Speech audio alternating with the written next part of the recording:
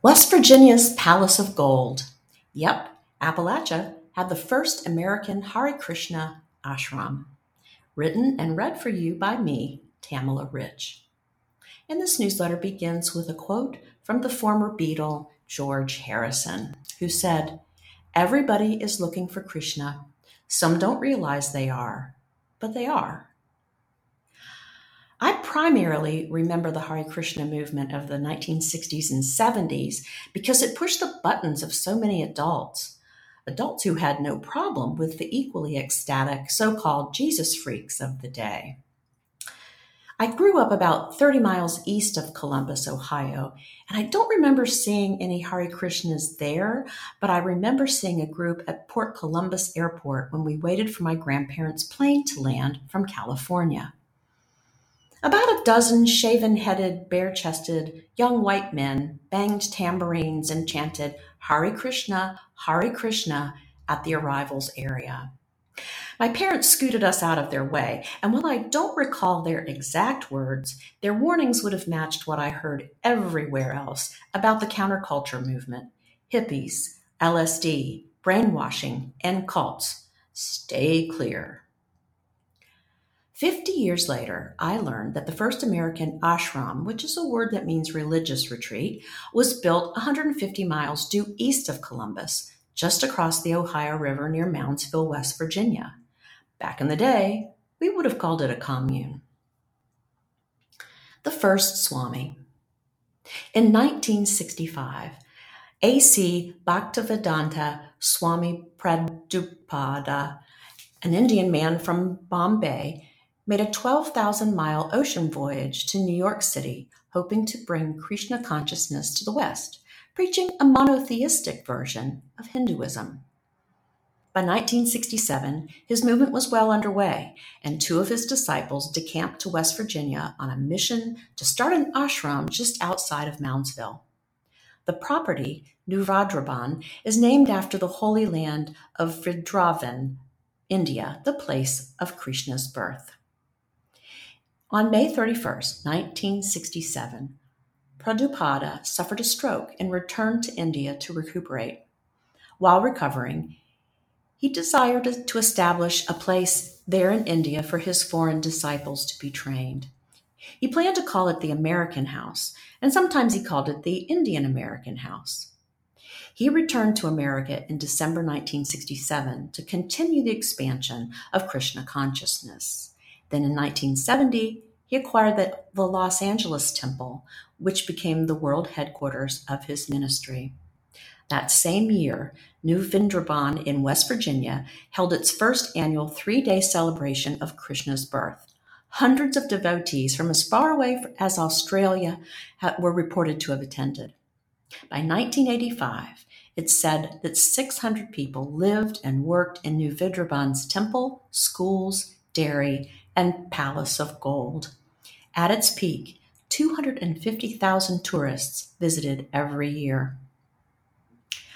My dear friend and longtime traveling companion, Jill, traveled with me to New Vrindavan by motorcycle in 2021.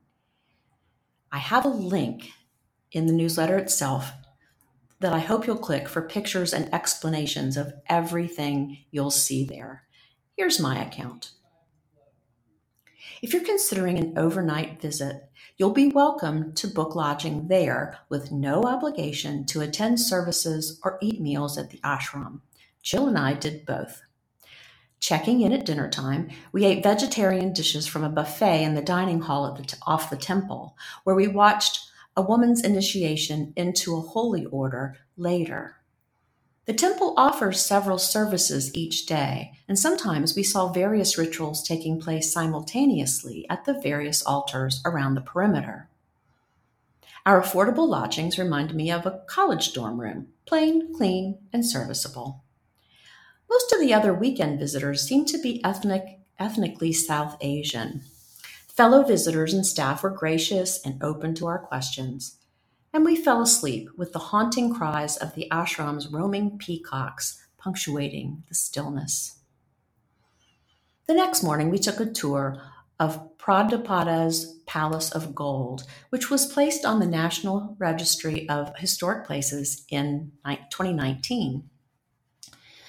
Constructed over a period of years by volunteers with no architectural plans, the local believers intended the palace to be Swami Pradapada's retirement home. And while he visited the palace 7 times, he returned to India to continue his work, then passed away in 1977 at the age of 81. While we waited for our tour of the palace itself, we lingered in the tranquil rose garden adjacent to the palace and beside the nearby lotus pond where giant bullfrogs leaped and serenaded. At our appointed time, we doffed our shoes to enter the palace itself, which sits beneath a 30-ton main dome with a 4,200-piece crystal ceiling. They imported the marble and onyx flooring from Europe, Asia, and Africa.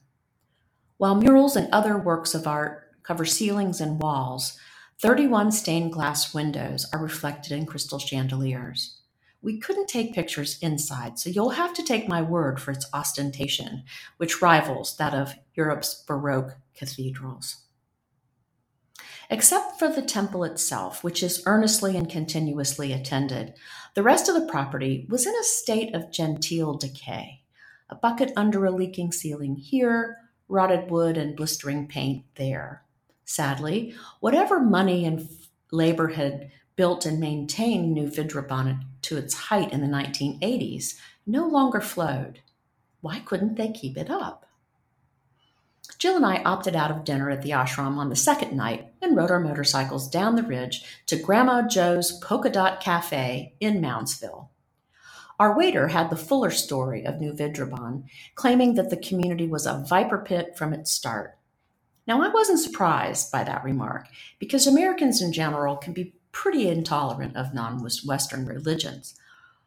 But then he started giving details so awful that I just knew they were overblown. He said the ashram's leaders had engaged in sexual predation of children and adults. He claimed they had committed financial crimes, including arson, and that they had funded their operations through those crimes. He also said that the most powerful temple leader had ordered an assassination on dissidents during the late 70s and early 80s. What? Sadly, the public record backs the waiter's story. Turns out, the ashram's lavish buildings had been funded not by pilgrims or tithing, but by $10 million in illegal fundraising schemes, including the sale of caps and bumper stickers bearing fraudulent copyright and trademark logos. A co-founder of New Vrindavan was found guilty of racketeering in August 1996. His crimes included conspiracy to murder. My heart sank to learn about yet another religion that can't police itself.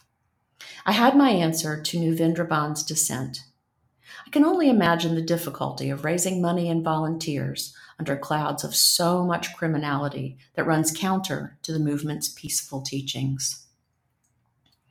I respect the true believers who work like Sisyphus each day to greet the visitors, weed the gardens, milk the cows, repair the roofs, and adorn the temple gods with fresh flowers. I would find it painful to continue living and working there in the wake of so much harm and deceit. Their faith is stronger than most. In the 2 years since leaving New Vrindavan, I've noted the ways that Hare Krishna consciousness showed up in my life and continues to do so.